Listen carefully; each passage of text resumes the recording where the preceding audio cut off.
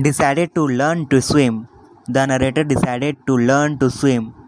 There was a pool at Yamka. It offered him a good opportunity. Swimming in the Yamka river was quite dangerous. His mother has warned against it, but the Yamka pool was safe for swimming. It was 2 to 3 feet deep at the shallow end. At the deep end, it was 9 feet. The slope was gradual. William Douglas had an aversion to water from the beginning. Once he stood at the beach with his father. A wave swept over him and knocked him down. He was buried in water. He was frightened. The Yamka pool revived those unpleasant memories and childish fear. The misadvantage at Yamka pool. The narrator was along at the pool. He didn't dare to go inside the water alone.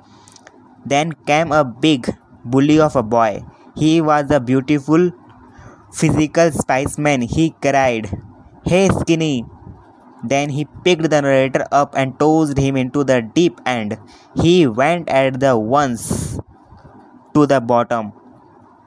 He was frightened, but not out of his wits. He decided to make a big jump from the bottom. He would try to come to the surface. He would lie flat on the water. Finally, he would paddle to the edge of the pool. He grew pinky.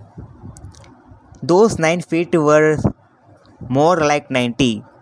His lungs were ready to burst. But when he hit the bottom, he gathered all his strength. He made a great spring upward. He came up rather slowly. He opened his eyes but saw nothing but water. He grew panically. He was suffering. He tried to cry but no sound came out. He swallowed water. He swallowed water and choked. His legs were paralyzed and rigid, stuck underwater. A great force pulled him underwater. He was getting dizzy. He went down endlessly. Then stark terror seized him. His arms would not move. He tried to call for help. Nothing happened. He sucked for air, but got only water. Then all efforts ceased. He felt like sleeping. He crossed to oblivion. When he woke up, he found himself lying on his stomach beside the pool. He was vomiting the chap. The chap who threw him and said that he was the only fooling. But the narrator had nearly died. Fear constantly hunted him. For 4 days he was constantly hunted by the fear. He never went back to the pool. He feared water and avoided it whenever he could.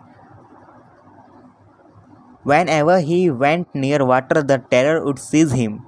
His legs got paralyzed. Icy horror would grab his heart. The fear stayed with him as the years rolled by.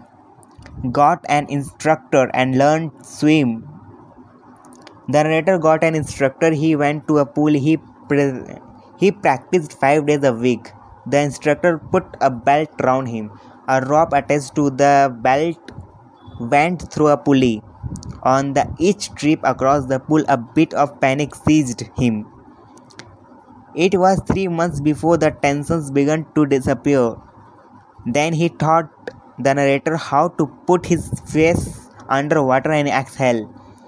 And then he learned how to raise his nose and inhale. He repeated the exercise hundreds of times.